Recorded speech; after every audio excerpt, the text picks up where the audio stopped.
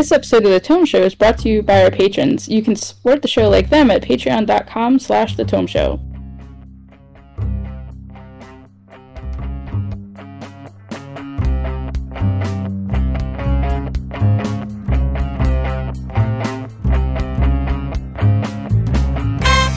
Welcome to the Tome Book Club for February of 2023. The Tome is a D&D news, reviews, and interview show, and I'm your Tome host, Tracy Hurley. And I'm Jeff Greiner. In each book club episode, we discuss one D&D related book, spoilers be damned, in full book club style. And our book this time around is Empire of Exiles by Aaron M. Evans. And with us as always is Eric Paquette. Bonjour, hello, how are you guys doing? I'm tired. but I'm on spring break in like 2 weeks, so. Cool. And since you've already mentioned time, I'm doing about, as well as we're recording in March, a February book club. Yes. Yeah. No, that's right. Yeah, that seems fair. That is an apt metaphor for how we're doing, I think. So. Next episode, which we'll record towards the end of March, so I better get cracking on that book. We'll be reading Dungeons & Dragons Honor Among Thieves, Road to Neverwinter by Jelly Johnson. And a month later, we'll also read the other movie tie-in book, The Druid's Call.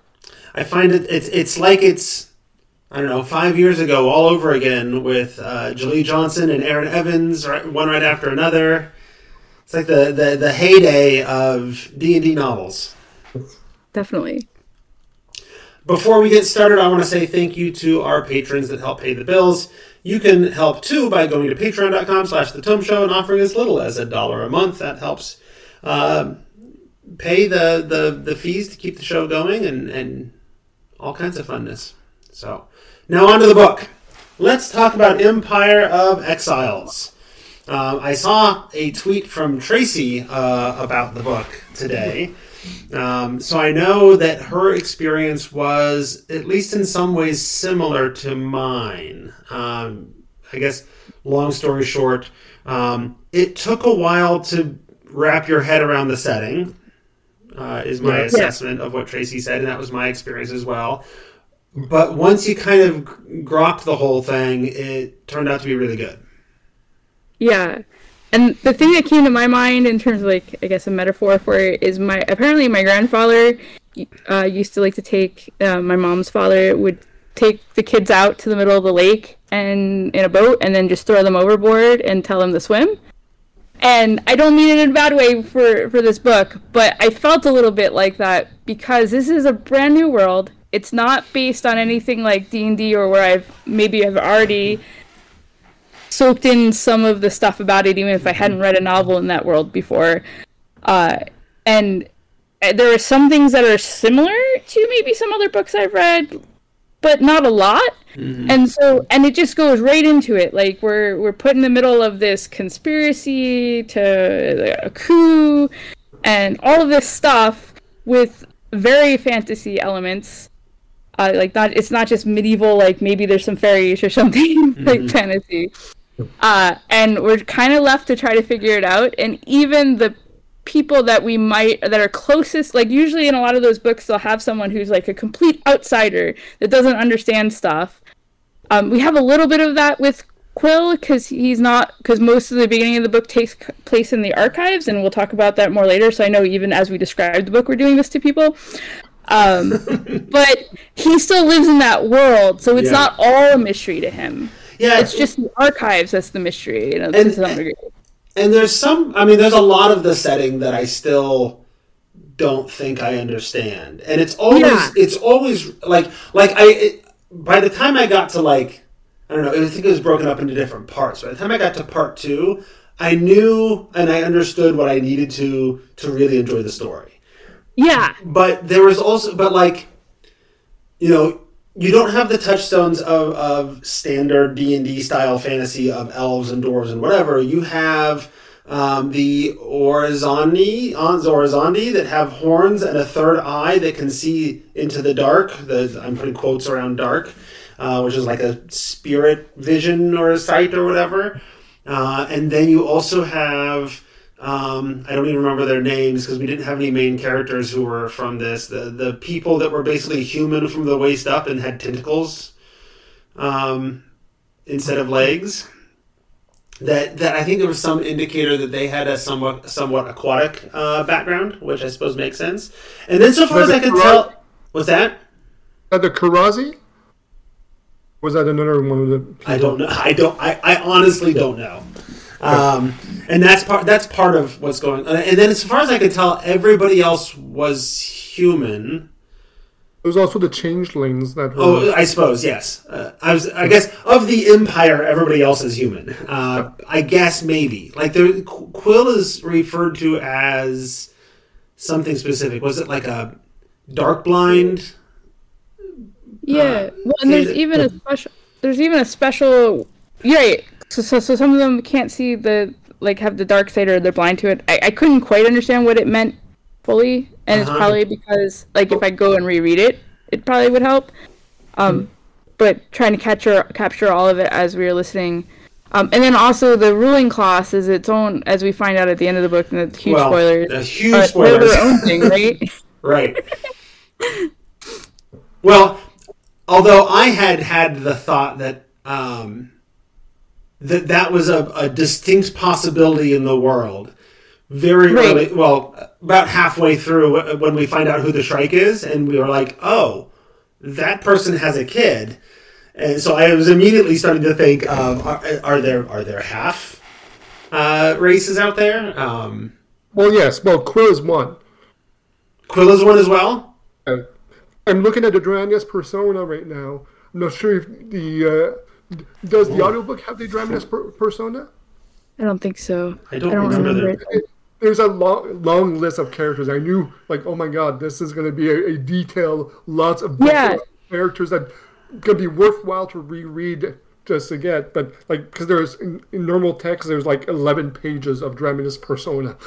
And maybe it makes sense to talk about the complexity of the book to explain why it's actually sometimes hard to explain the book. So there's the complexity of it is its own world that we have probably never really seen before and doesn't have a lot of analogous parts to things that we may have already read. So that's one complexity. Another complexity is very character driven. And like you said, has I guess you said 7 pages of 11 pages people. I mean, goes from A to does it go to Z? Yeah, A to Z or A to Z for Americans. Right. Of all the characters, all alphabetical. So you're literally, when you look at the Dranius persona, you're not too sure who's going to be major characters or not, which is good. And even among primary characters, I think it's at least half a dozen, and we see them in different, we actually see their different perspectives from time to time. And then on top of it, there's 2 timelines. Yes.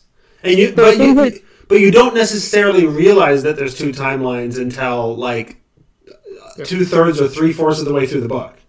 Yeah, and then if you do the audiobook, there's an accent, and I actually end up liking it at the end, but at the beginning I started wondering is the accent making it hard for me to understand the book?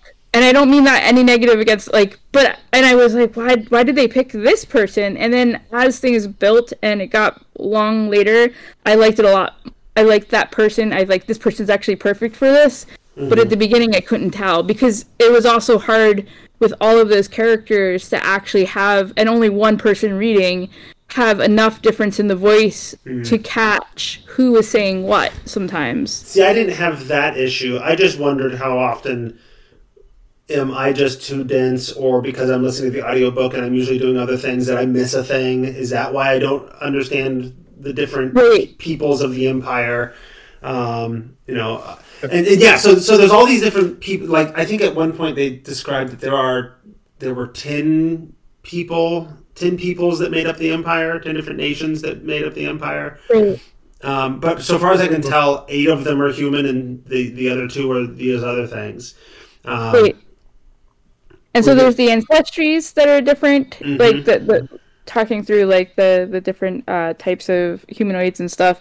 And then there's also these affinities. Yes. So some people, but not everyone, may have an affinity, and I still don't quite get exactly how everything works, but they have affinity to different types of things. So some of it might be bronze. One of the key people, it's ink, and that's like a brand new one that nobody's really seen before. Well, and that's a new one to her people. Right, new one to... Okay, yeah. Sorry, to her people. But they can make people... They can change people... Like, not change people, but people will act differently when they're near the thing that they have an affinity to, and not always in a positive way. Yes. No, the way, at least based on what we know... Right. The way that I sort of created the metaphor in my head to understand what the affinities were like and how they worked, given that we don't know very little about how they work and we haven't actually seen them do much, at least until like the very end. What it was, I kind of likened it to Avatar, to bending, but with very, very specific, materials. So you can bone bend, but that's it, just bone, Right. And the interaction with people's emotions and feelings, I don't know if it was purely just affinity based. It felt like there was also a component that was beyond that. But that felt kind of like hormone fluctuations to me. No, absolutely. Well, because there's the increased risk of spiraling as your affinity sort of comes into alignment or whatever. Alignment, yeah. Right, that very much felt like a metaphor for like menstruation or what have you. Yeah. Erin Evans in her acknowledgments mentions that one of her ideas that she had for the magic system was making a magic system that felt like an anxiety disorder. Oh. So, yeah. I don't know how, well, but basically, you mentioned about hormones, those feelings, different stuff, maybe. Yeah. And for what it's worth, by the way, Eric, I checked. A lot of times the audiobooks come with like an accompanying PDF with stuff like that. This one doesn't. I know from having read Erin's books before, when she was writing D&D novels, that she has had things on her website that were like little encyclopedias or gazetteers or the Dramatis Personae or whatever to help people trying to get into the books to understand what's a dragonborn and how do tieflings work and all that kind of stuff. It's just little like definitions or descriptions or whatever.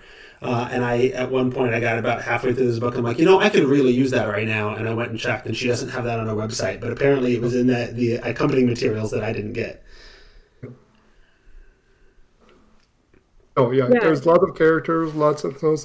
Read it completely. I started rereading it beforehand. I got about a quarter of the way in before going, but it does improve when you get to, after you, so there's thatness to the book and more information and all that, and then when you start understanding the world. So this is a wonderful world that Erin Evans has. It's really interesting. Like, there's a lot going on here. I feel like this could be a D&D campaign setting. Obviously, you'd have to come up with different ancestries and whatever for instead of elves and dwarves and halflings. It doesn't escape me that Erin Evans is probably best known for her Brimstone Angel series, wherein she wrote about tieflings, and in this series, one of the main characters is a coming-of-age girl with horns. And then, I forget the name of the character from Brimstone Angels, but Quill totally reminded me of the priest type, like the cleric type character. Doll? Maybe, yeah. It was Doll and was the other one Bryn, maybe? Doll was the old Harper, if I remember correctly. Okay. Oh, right. I'm impressed I'm correctly remembering names from that long ago. So, outside of, Meehan and Farida. So, I think it's kind of fitting that we went so into the details of the individual things that, like... And we haven't talked about the story. The world building and stuff, given this book. Mm-hmm. But at its core, it's about intrigue, but it's a mystery. Yeah. And you basically get a bunch of archivists with a guy that usually helps run errands between stuff, right? Trying to solve this mystery that threatens the core of the empire. Yeah, I'm not really entirely sure what the role of the Parami, that's the organization he's part of. I'm not entirely sure what their role is in the empire, because they sometimes serve as scribes or messengers or whatever. But you have a very, very ordered empire, right? It's an empire that has very strict, like, you're part of this order. You're in the order of archivists, and so your job is to archive all the books and artifacts and keep track of them and catalog them and study them. And they're kind of scholars, but they're scholars for the empire, right? Then there's the Parami that are the scribes and the messengers, and they have to swear an oath. And then there's the vigilance, which are the law enforcement. And so there's very specific and strict organizations and orders to these things. Even among the rulers, right? They have these masks, and the different color masks mean they're on different types of business. So they're very compartmentalized. You're not wearing many hats. You're just wearing this one mask that says it's personal, it's official, and I forget, one's secretive. Right. The black mask, which is you don't see me, you didn't see me here. That's not a thing that happened. You're talking about right. And what I don't quite understand, what I don't quite know is, so what happened about 27 years ago was there was this massive. Well, before that there had been what was it called? Fratricide? Like the one brother killed the other and the other's family. Much like in Russia when the Tsar was killed, they believed that maybe one of the daughters continued to survive. Someone rose up and said, "This is the true heir. I'm going to support her. I'm going to back her." And so there's this entire coup that happens or attempts to happen, and that person brings in the changelings, and these are creatures that can take shapes of different people, and also can be given memories. So to the point that they might not know that they're not the person that everyone thinks that they are, which is very. Oh, what's the name of the sci-fi series? There's one that has that. It's a little Battlestar Galactica. That's the one I'm thinking of. Yeah. Well, I'm also thinking of the traditional Fae changelings, where the Fae grab a kid and replace it with a changeling of And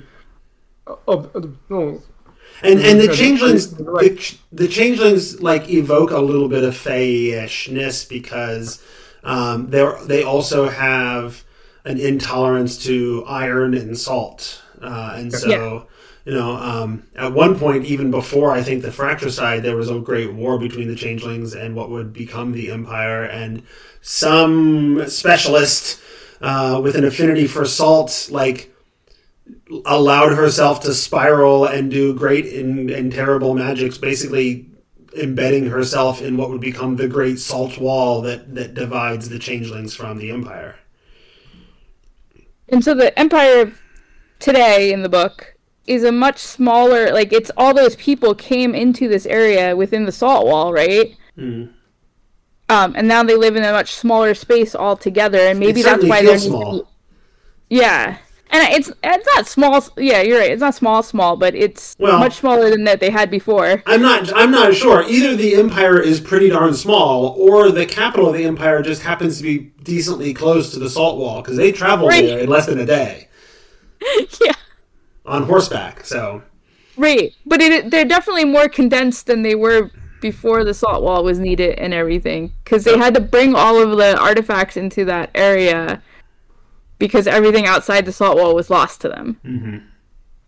So that's more setting building, world building that we're telling you up front of things that we learned throughout the whole thing. The actual story, as Tracy had started to get into, starts with Brother Sisquilio, known as Quill, who is a Parami, one of these scribes and messengers or whatever, who has gone to the archives to formally, deliver a request from somebody important, somebody in the ruling class for certain artifacts. And this raises some eyebrows because those artifacts are associated with that Great Rebellion, where they found the long lost descendant of the rightful ruler, and all of that, right? And so that starts to raise some eyebrows, and then I feel like you get to where the real story starts, in that there is a party and people are murdered, and one of Quill's friends, who was also a Parami and was on this task with him, as I recall, when Quill runs into the room, sees the carnage and sees his friend standing there with a bloody knife in his hand, and his friend mutters some arcane phrase and then kills himself, implying that he was the murderer and he can't handle what he just did and kills himself. And then the whole rest of the book is this political intrigue-laden murder mystery of trying to figure out who did it and why they do it and what was going on. Right. And I was, just about the time that we got about halfway through the book, I was developing a pretty strong theory as to who this legendary assassin, the Shrike that they're looking for, was. And then literally later in that same chapter, when I made the conclusion that this is who the Shrike is, that person wound up dead. So Aaron fooled me. I thought it was going to end up being Quill's boss. Right. Who was injured but not killed, but then ended up dead by hanging, to make it made to look like he killed himself. But he had all the suspect things going on in his ledger.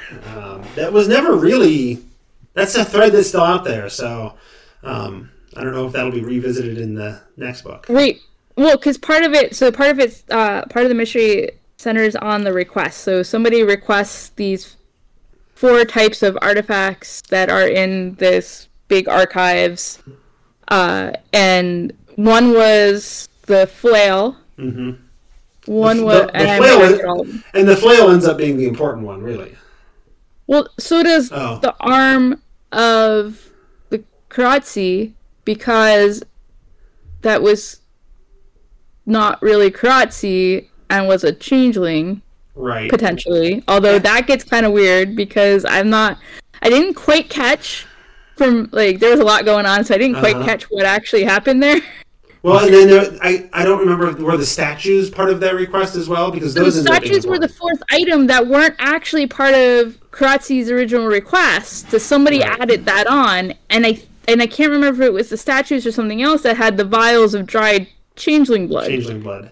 Which ends up being important. You discover, I don't know, a third of the way through the book that changeling blood can be used to create a poison that allows you to insert memories into people.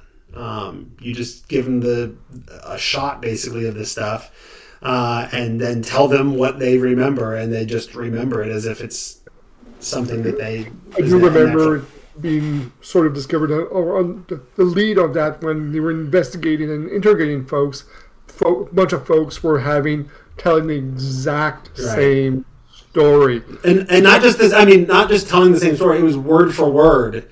Yeah. The exact same sort of script that they were sharing. And I love how you have this other character when they start talking about how weird it is that they're all saying exactly, like, I would have thought in a murder case that it would be good that everyone had disease. Yeah.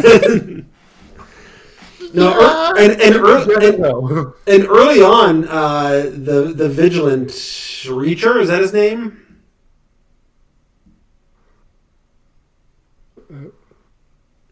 I see. I only have the audio to go by, and so I can only guess sometimes.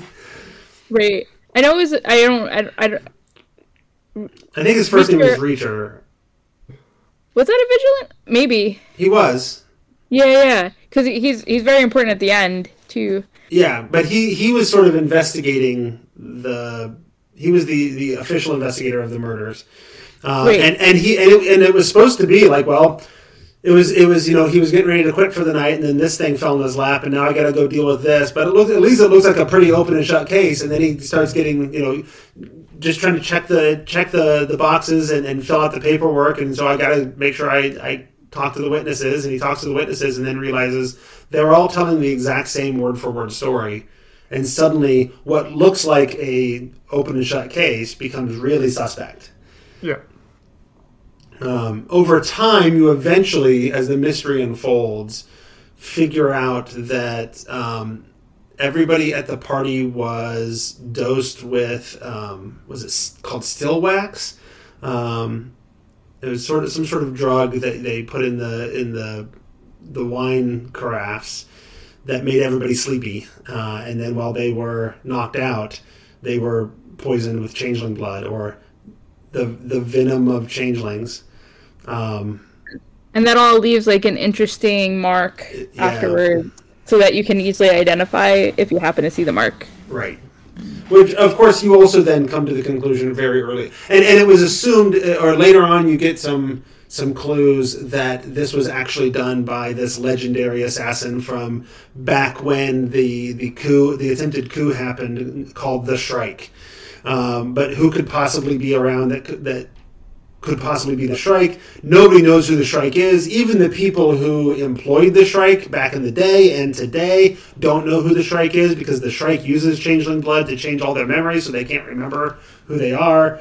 But we get our first clue because one of the people that was injured but not killed in the murder is one of the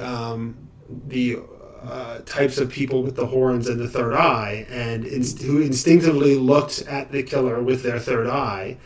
And while their memory was, this boy from the Parami attacked me, their memory from their third eye was, no, that was a woman, because they didn't bother to change the memory of sort of that sixth sense, third eye sense sort of vision.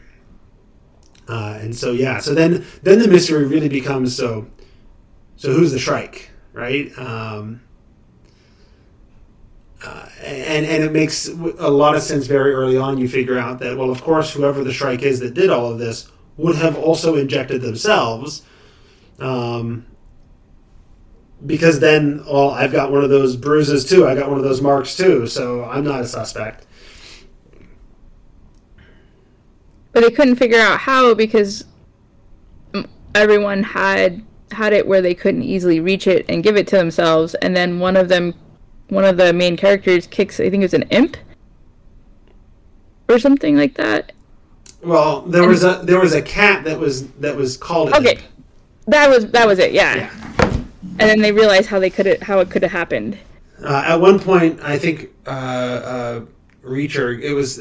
I forget the head archivist woman's name. She's one of the four main characters. Amadia? What's that? Amadia? Adema? Amadia? Amadia, I think is how they pronounced it in the Yeah. It was her cat, and Reacher comes over to talk to her at one point, and the cat is there, and she calls the cat Imp, and he's like, well, that's a weird name for a cat, and it's short for palimpsest, or something like that. So, right.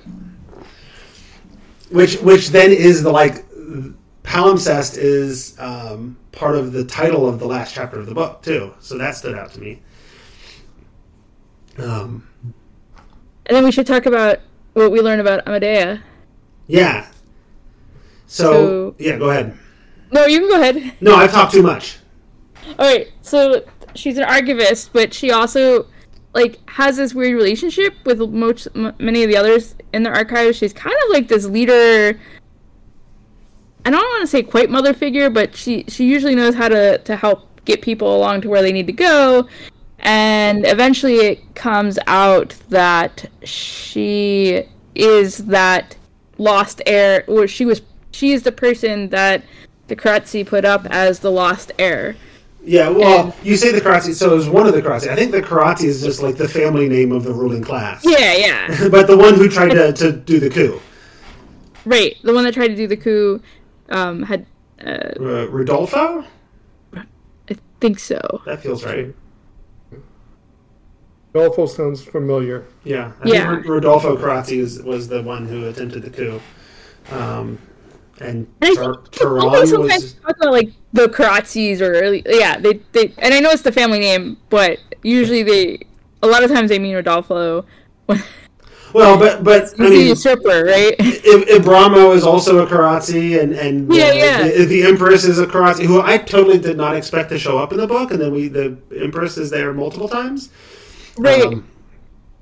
Yeah. But So Amadea is the supposed long lost heir that was put up to take over during the coup. Right. And what's kind of interesting about her is she doesn't know if she really is, or if she is an orphan that they use the Curse of the Changeling type thing to give her the memories of that person. And jumping all the way to the end of the book, what I think is kind of cool is she finds out a way in which she could know the answer to that, and she chooses not to learn it. Right. Yeah. No. But not because of her own curiosity. It wasn't like she was comfortable enough with who she was that it didn't matter, and she didn't want to find out because of that. It was because of the implications of, if that is who I am, it would throw the Empire into turmoil, and she didn't want to do that to the Empire. Right. Which is kind of weird because it doesn't have to, right? Like, she could still know and it not tell anyone. change anything, right? Yeah, but I think she would feel like she would have some duty if she is. She may. She would have the duty to be, okay, this is who I am. I have to do this type thing. Well, and by being uncertain, she can not go at duty. Right, and part of there's an interesting relationship between her and the throne anyway. During her time with Rodolfo, during the attempted coup, she was hanging out a lot with Rodolfo's son, Ibramo, and they fell in love. And then after the whole thing was over, the coup was over and it failed, Ibramo became the Empress's consort. And so part of the arrangement was, like, you're going to change your name, you're going to go work in the archives, you and Ibramo will never have any contact with each other. And they basically didn't until now, 27 years later. Yeah, and she'd also had gotten pregnant and had a miscarriage and everything, too. So, like, there's some heavy stuff there that could upset power structures and stuff like that. But what's interesting to me is, I mean, in our world, right, we've had a long history of people who could have had, we have a history of people who did have a claim to the throne that tried for it, but we also have other people who could have tried but didn't, right? Right. So even and she could still feel duty and all of that, but she wouldn't necessarily have to try to claim the throne or stuff like that. But other people could decide to take the claim up for her. But I don't really see that happening overly if she doesn't want to. I mean, well, and part of the issue is that theoretically, at the end, Rodolfo is still out there. Right. And she knows that memories and people's minds can be changed. So I suppose it would make sense just to leave it ambiguous, just to remove all temptation. But the reality is like, that can happen even if she doesn't know whether the truth is. and very well could. Yeah. Yeah. But what we did find, and the reason why we know that she could figure out the truth if she's the orphan or the actual lost heir, is that a long, long time ago, the changelings and I think humans or whomever the ruling class is from, they did intermarry and they're hybrid. So right. So there is some changeling blood in the ruling class. So yeah, they're mostly human. Their blood still bleeds red instead of green like the changelings does. But they bled into a pile of salt, and eventually it started to spark and smoke, which was their sign. And this ended up being news to the Empress as well. There's like one person in the family at any given time that knows this family secret. and passes on the knowledge. And there's a whole thing about that because now it has to be the Empress's daughter, one daughter Right. that will take that on when it's her time, and the Empress is very not happy about this at all. Yeah. So now we've talked about, well, we've kind of talked about all four of our main characters. The four main characters, if you're going to form a party, you've got the Vigilant, you've got Amedea, the head archivist, you've got Quill, the Parami, the young kid who kind of got mixed up in this and mostly refused to not look into it because it was his like good friend or best friend or whatever that was blamed for the murder and killed himself. And then there's, what's her name? The specialist, the ink specialist. I think it starts with an A. At least in my headcanon spelling, it started with an A based on the way it was pronounced. And I'm blanking on her name too. Yeah. But I know somebody maybe still have the book with the list of people. 7 pages of people. 7 A pages. lot of people. The ink specialist. Who was this ink specialist again? The ink person, if that helps at all. I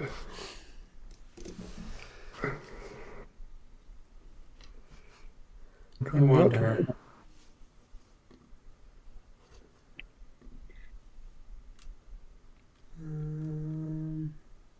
Darn. I thought it might be in the description, but I think the only person named in the description is Quill. And this was something like I read some of the reviews after after I started realizing I was having a little difficulty, but then definitely after the book, and just trying to keep track of the number of different people and their names. And I have a really hard time with names because of like my ADHD and stuff. So it's super hard for me. But I usually just I recognize them by the concept. So that's the ink person or. Right. The ink person who's the Orizandi with the horns and the third eye. Yeah, and on top of it, so many people in this book have different names, have multiple names. Yeah. Oh, that seems to be a theme that everybody has. A lot of people have multiple names, or they have nicknames.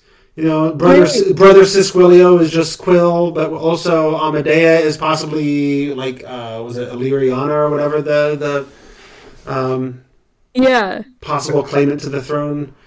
Yini. Who? Yini. It's a Y, not an A. Yes. Yeah.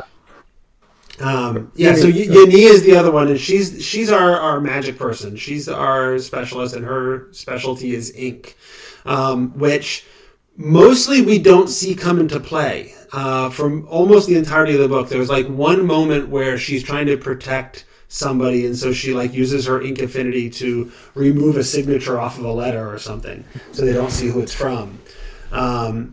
Until the end of the book, sort of, you figure out who the Shrike is. It was the mother of Quill's colleague, I guess, of the Parami, who was sort of this lazy, didn't really want to be there, spoiled rich kid, right? And had the protective mother all along who was witness to the murders and all that. The kid was. And so the mother insisted on being there during the interrogation and that kind of stuff. And then it turns out that the mom was the Shrike all along. Kidnaps Quill, makes the demands, if you want the Quill to make it out of this thing, you're going to bring us the stuff that we originally requested way back at the beginning of the book. We'll meet you over here by the salt wall. Which, was a leisurely afternoon stroll to get to. Because apparently the salt wall is very, very close. And they get down into some ruins there, and in an effort to save Quill, we get to see see on camera our first big moment of, crazy magic. Where Yini is trying to save Quill and Vigilant Reacher, well, I guess ex-Vigilant at that point, Reacher, by making ink out of their enemy. She makes the Shrike into ink, and she goes through this process in her head of like, well, what do you need to make ink? Well, you need some sort of solvent. Water works pretty well, but fat's even better, and we need something to create a dye, and we can get that from the blood. And she just starts drawing all these things out of this woman and turns her inside out, and then starts like collapsing the tunnels, drawing water, and she can set things on like. It turns out, like you think about all these affinities, like well, I suppose a bronze affinity could be powerful if there's enough bronze around. Bone affinity definitely seems like it could be a big deal if you got into a fight, right? You don't think of ink affinity being particularly useful, but they make it a point throughout the novel to point out exactly where ink comes from. Oh, this ink, she's a specialist, right? She's a scholar, and she talks about, oh, well, this ink is from the char of this plant mixed with this kind of oil or whatever. And then so it's very important early on in the book that you start to understand how ink is made, because it explains why she's able to like tear shit up when she starts spiraling with her ink affinity. So are you saying the pen is mightier than the sword? It seems that, yes. Although I don't know, because they try to kill the person you're talking about, right? Like there's a few different cases where like somebody hits her in the face and all this other stuff, and it all fails. But then ink making time. Yep. No, absolutely. So yeah, that was our not only was it a climax to the story, but it was our first real, like we saw somebody spiraling with their bronze affinity at one point, which I feel like was done to serve a couple of purposes. It helped us discover the changeling blood, but it also showed us what happens when somebody spirals. In this case, Yani seemed to like spiral on purpose, right? Spiraling is just embracing the power of your magic so much that you lose control and you lose a sense of separate identity between your affinity and yourself. So Yani goes into this whole thing like, no, the ink is me. I'm the ink. We're all the same thing, Yeah. And this is when people spiral, like it gets out of control, and they are known for like destroying themselves by just drowning themselves in the ink or encasing themselves in a salt wall or the bronze or whatever. Right, and I mean, it felt very close to, like, if you have anxiety, like, so for some people when they have anxiety, it's like the looping process, and it kind of just builds on each other, and it can become much larger than what the thing started with, and stuff like that. And then the other interesting thing is that in world, there are the stories about some of these saints, and some of these saints actually, like, the salt wall, like we were talking about earlier, I think, that was part of probably a spiral from a person that had salt affinity and building it and creating it together. And then we also had met, in addition to the people that had affinities that, in the other parts of the book, I'm forgetting her name right now, but the sand person. Frustrata of the glass? Yeah. Yeah. And the person that she had that affinity to sand, and she could make glass and all of this stuff, and she could do really powerful stuff with it. I mean, you get the impression that, like, the attempted coup that Rodolfo put on, there may have been only, like, half a dozen people involved in this coup. But Frustrata of the Glass is known as she doesn't have an affinity, she's not a specialist, she's known as a sorcerer. Right. And what we learn is that the sorcerers, and possibly the saints, it's unclear whether or not there's actually a clear distinction between a sorcerer and a saint. But the sorcerers just sort of live their life constantly in alignment, constantly on the edge of spiraling, which means they constantly have this immense power available to them that could also destroy them at any given moment. Frustrata of the Glass was an interesting scene going to see Frustrata of the Glass, because it was a little bit like a lot of I don't know. I like to do the trope in my D&D campaigns where there's the unexpected source of information that's gonna suddenly bring everything into clarity, right? And it's the super ultra powerful, possibly evil source of information, which is Frustrata. But it's also very much it's that scene from one of the X-Men movies where they go and see Magneto and they keep him in the glass prison and they have to be very careful that no metal gets in.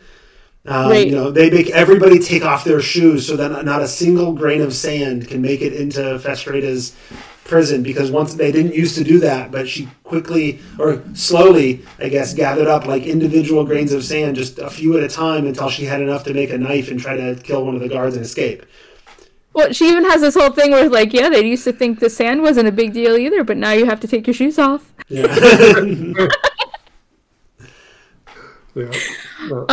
Yeah, and it was interesting too because you used the word climax in terms of the ink thing, but there was still at least an hour, if not more, in the book audiobook.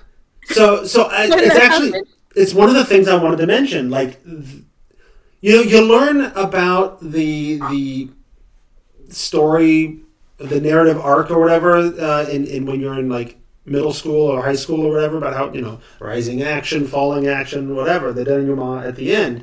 But usually a denouement at the end of a story is just sort of a quick little epilogue, and then they all went off and lived happily ever after, and you get a couple of pages. There was a full hour of falling action in this book, and oftentimes when I've seen, like, The Lord of the Rings has a long falling action as well, and it drags a little bit. This falling action didn't drag. Like, it was just a continuation of the story, and I was in it. Like, it was really really well done. I was impressed. Yeah, and it did set up the potential next book in terms of there is a journey that has to take place, and a few other things. I don't think it's potential. I think she was contracted for multiple books because... No, she is. Yeah, I just don't know what the next book is about, so it could be the next book, or it could be book 3 for all I know, right? Sure. I was going to say, because while I was listening to this book, I happen to be friends with Erin Evans on Facebook from our years of interviewing her in the past, and while I was reading this book, or listening to this book, she posted the cover art for the next book already. Yeah. It's Relics of Ruin. Yeah. There's a preview in the ebook version. There's a preview for it. Okay. Oh, cool. And then I guess the other thing that we kind of talked about, so there was the one reveal in terms of that the ruling class has some of that changeling blood. The other thing was that, and we got the main part of this from the other timeline, that he had basically Rodolfo had switched places with the changeling so that he could leave.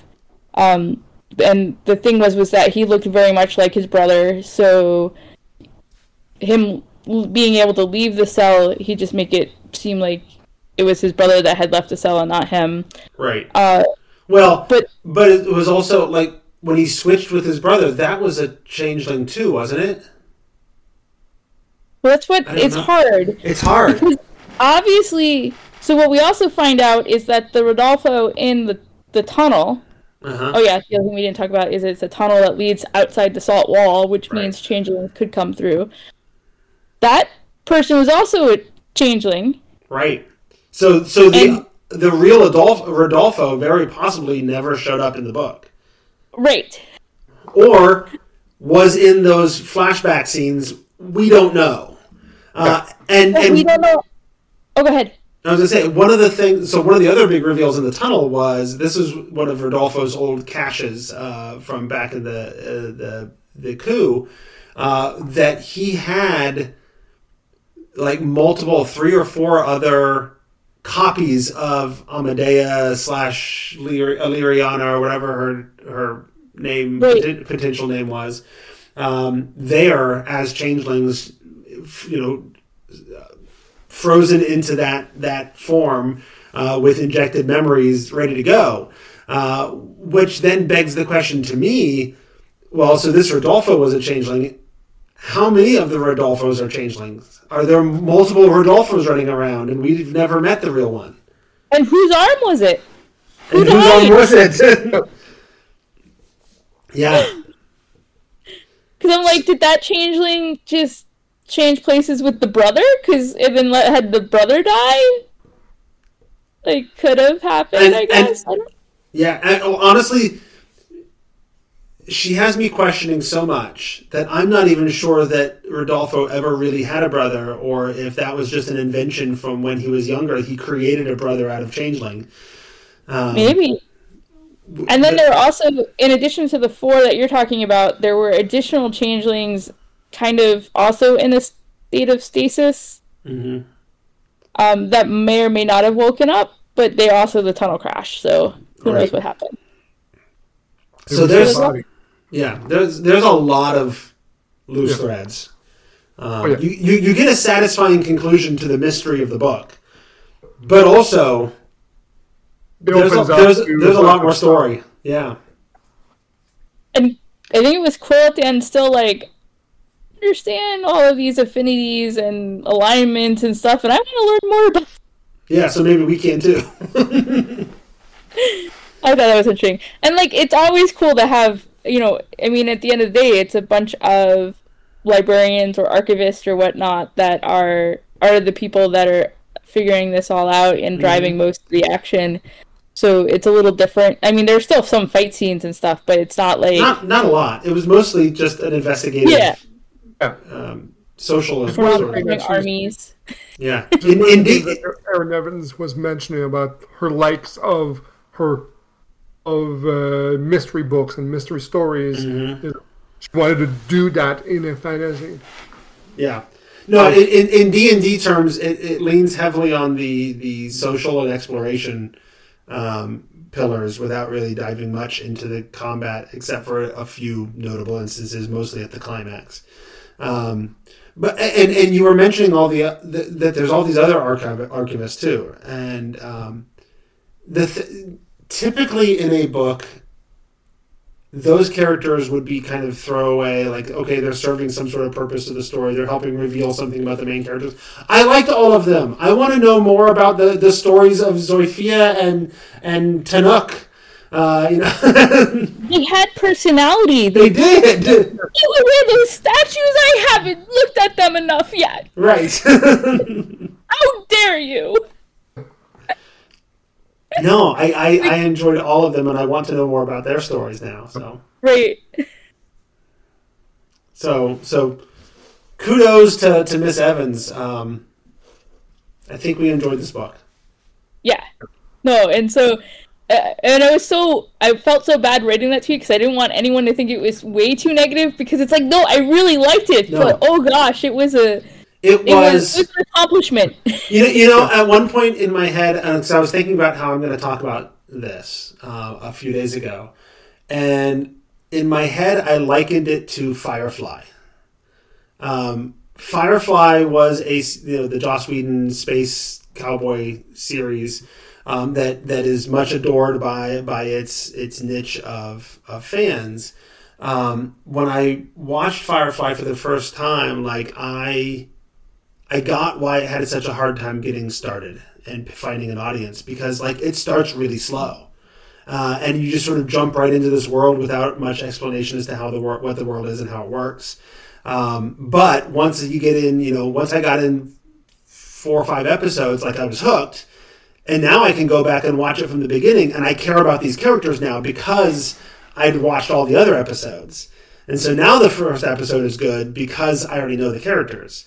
And I feel that this book works the same way. It took me a while to really grok what was going on, to really get into it and understand it. And I still don't really get the setting entirely, but I got what I needed to out of this, and I got what I needed to understand the characters decently.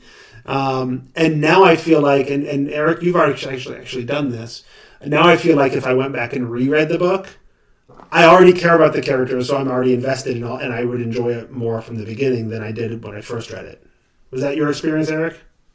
That's my experience. I mean, like I said, I only got a quarter in before this recording, but yes, you're getting back in, and also fun part also about mystery. You've experienced the first time the mystery, and now can go back and like, where are the clues? Where are the stuff to see if there is now? And you're seeing little hints like, oh, cool, little details here and there.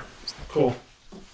Yeah, so I don't know. I'm tempted to go back and listen to it again, although I have a huge library of audiobooks right now that I really need to get through, because I tried to update my phone recently and found out I don't have enough hard drive space on my phone.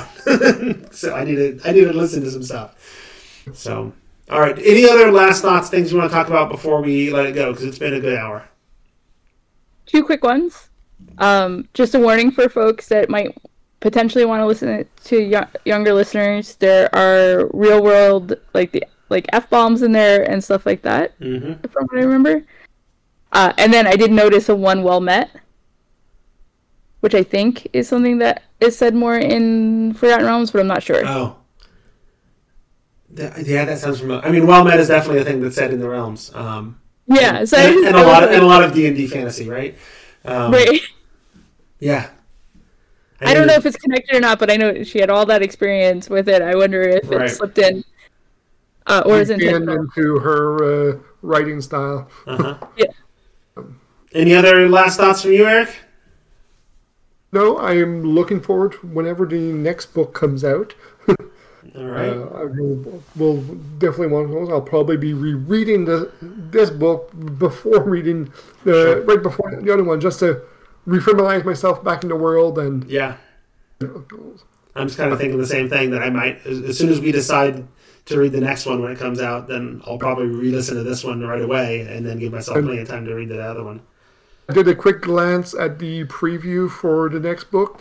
One of the first paragraphs talks about Rodolfo and him being somewhere.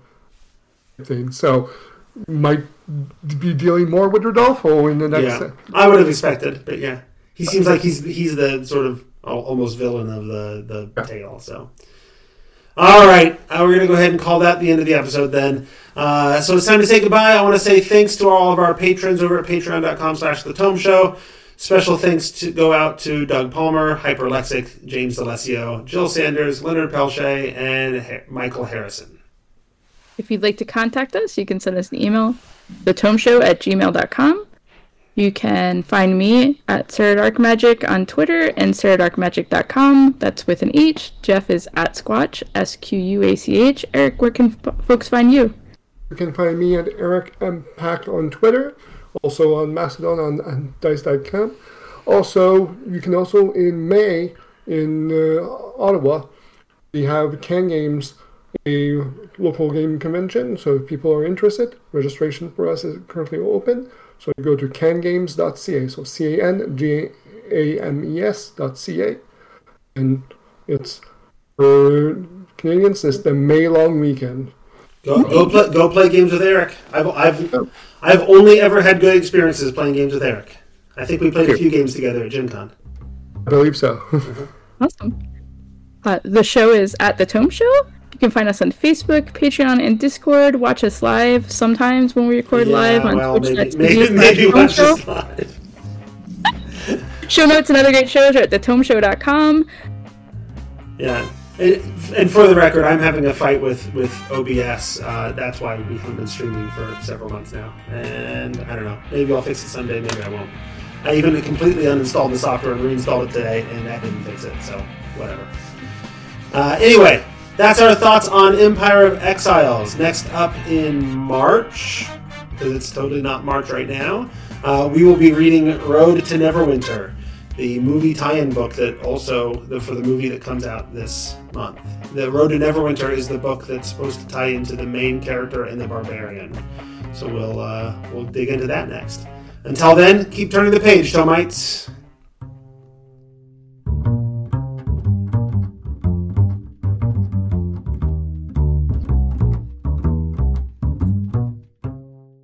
I'm on the wall.